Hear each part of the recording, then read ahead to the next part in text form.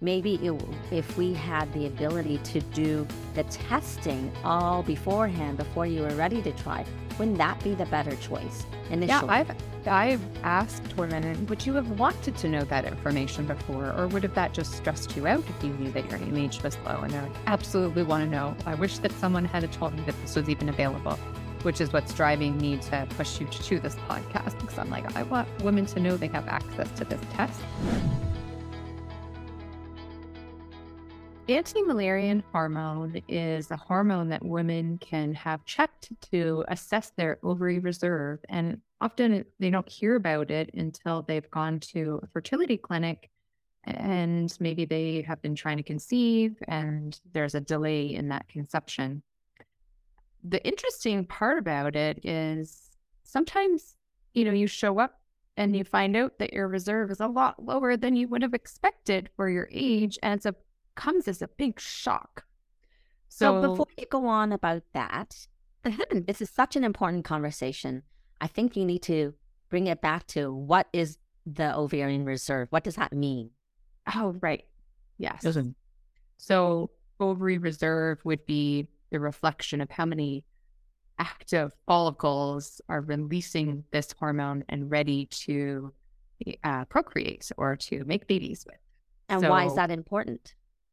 It's important if you are trying to build a family. It's also important because those same eggs release your estrogen, and progesterone gets released with a leftover sac from the corpus luteum every time you have an ovulation. So it impacts not only your ability to procreate and make babies, but it also impacts your hormones every month and how long you're going to menstruate. Right. So it's an indicator for, when you may drop off and actually go to menopause. Yes. Right? Yeah.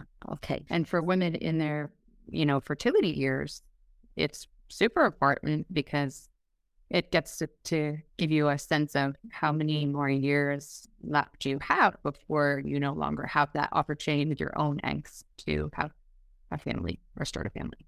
So, and then, instead of raising fear around this, I do want to add in that even when there's what we call a diminished ovarian reserve with the lower AMH, and it could even be super low, right? You're going to speak to the numbers after. Oh, for sure. What we see and what doctors will agree with, it's like, if you're looking towards IVF or if you're looking to freeze your eggs, it just may not be your best option, because with the low numbers, it means that you're not able to recruit as many eggs. And the whole goal of IVF treatment is that you're wanting to maximize the number of eggs, right? To harvest, so to speak, and retrieve so that you can create more embryos, more than you would when you just naturally ovulate, which is technically one egg per ovulatory cycle. Does that make sense, everyone? I hope you're following along.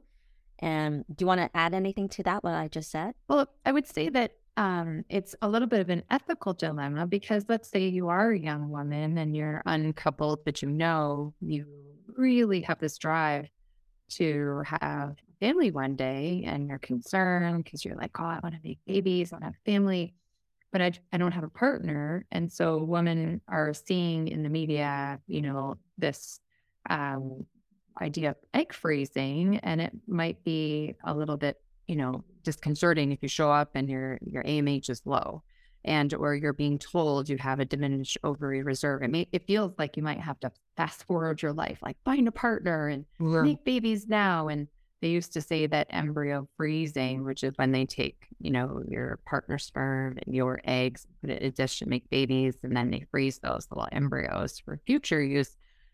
It has a better freezing process than egg freezing, but it sounds like, according to an interview we had with Dr. Belarak, I believe, she was saying that the technology was getting better for egg freezing as well.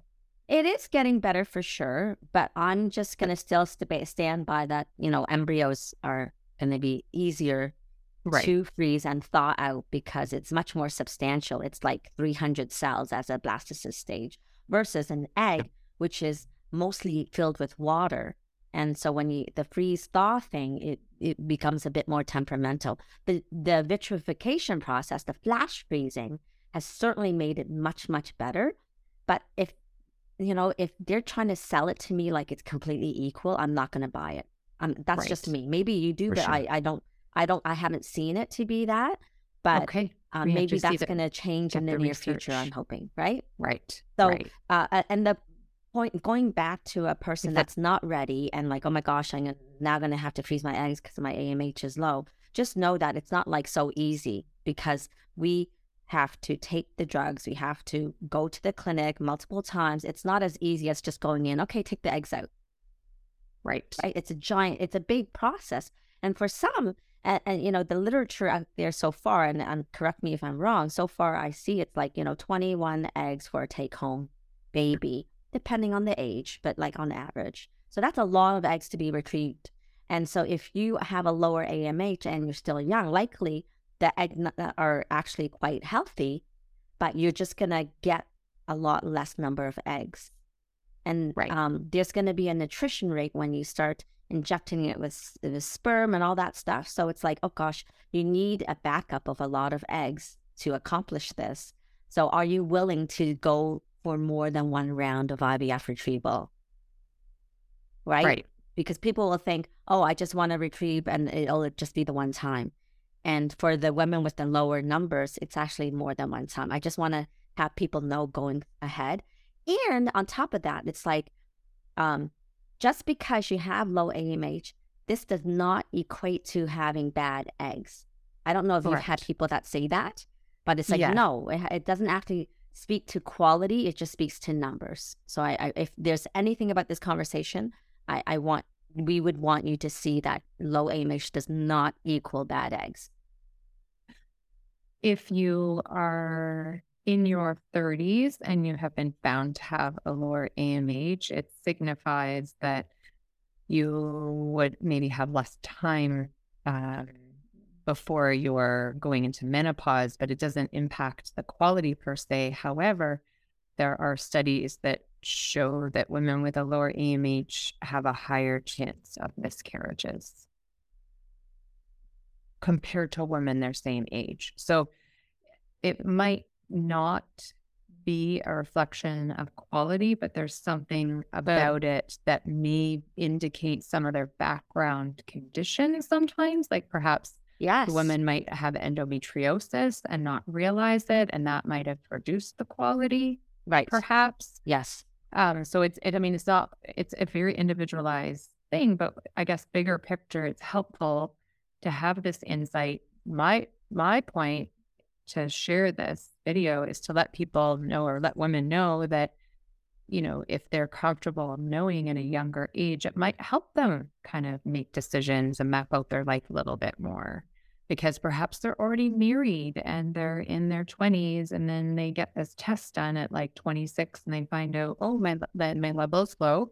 We were originally thinking of, waiting 10 years to save and kind of, work and focus more on our careers, but perhaps they might be more flexible and say, you know what, I think now that we know that the reserve is low, I might go into menopause a little earlier than the average. So it may be better that we start our family earlier. And it just gives them that opportunity. Yes, and that's a Um, great point because you want to have the choice and perhaps it will actually change the course of your life. And you want to know that going in early versus, oh my gosh, with regret 10 years later. And haven't you seen this too?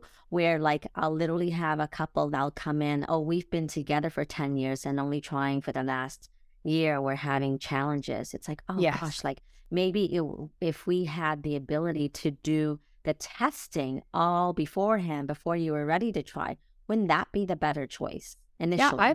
I've asked women, and would you have wanted to know that information before, or would have that just stressed you out if you knew that your AMH was low? And they're like, absolutely want to know. I wish that someone had told me that this was even available, which is what's driving me to push you to this podcast. Because I'm like, I want women to know they have access to this test.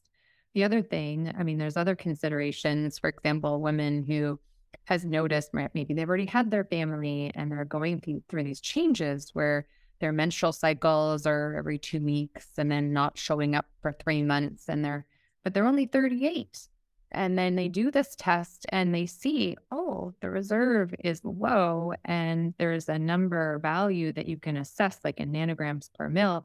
If you, let's say their level is at, zero point 0.2 and they say that it goes down, according to research, in nanogram per mil, zero point 0.1 per year after age 35.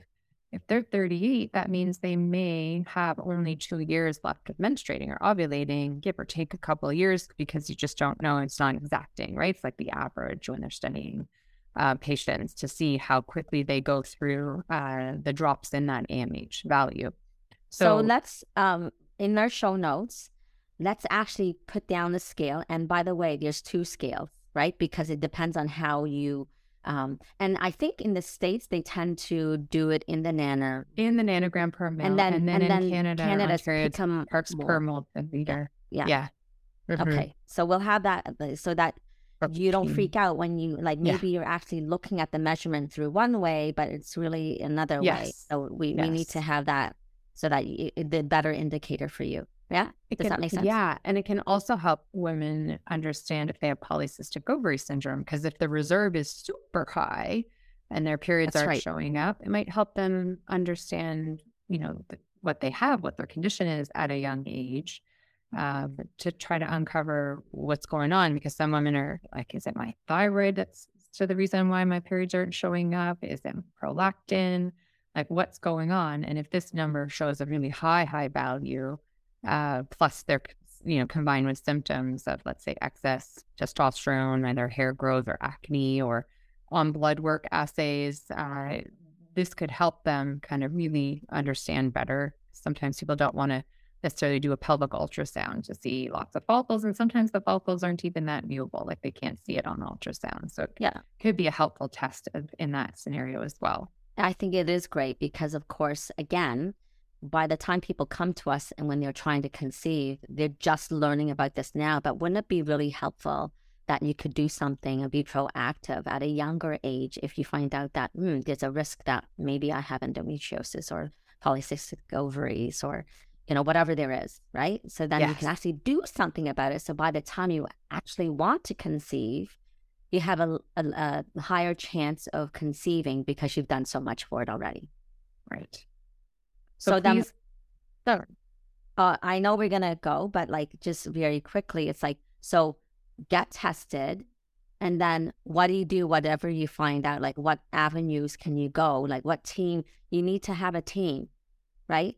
So if you're wanting to, if you're a Formula One car, by the way, they have to have a pit stop. That's just mandatory because the tires, their rubbers burn out. So you need to have that pit stop and have those 4 people switch the tires really fast so you can go on your way and win the race. So this is an opportunity to have your pit stop so that eventually down the line, you will win your race, if that makes sense. Right. So the team could be something like Tanya, who is a naturopathic doctor, myself or our team at Alive, an acupuncturist or osteopath or massage therapists, and doing herbal medicine and supplementation, all those things. Okay? Exactly. So please like and subscribe and share this podcast. Share it with your children, your daughters, your aunts, your sister, your moms, grandmoms, right? So all the women in your life, because this can help at every stage.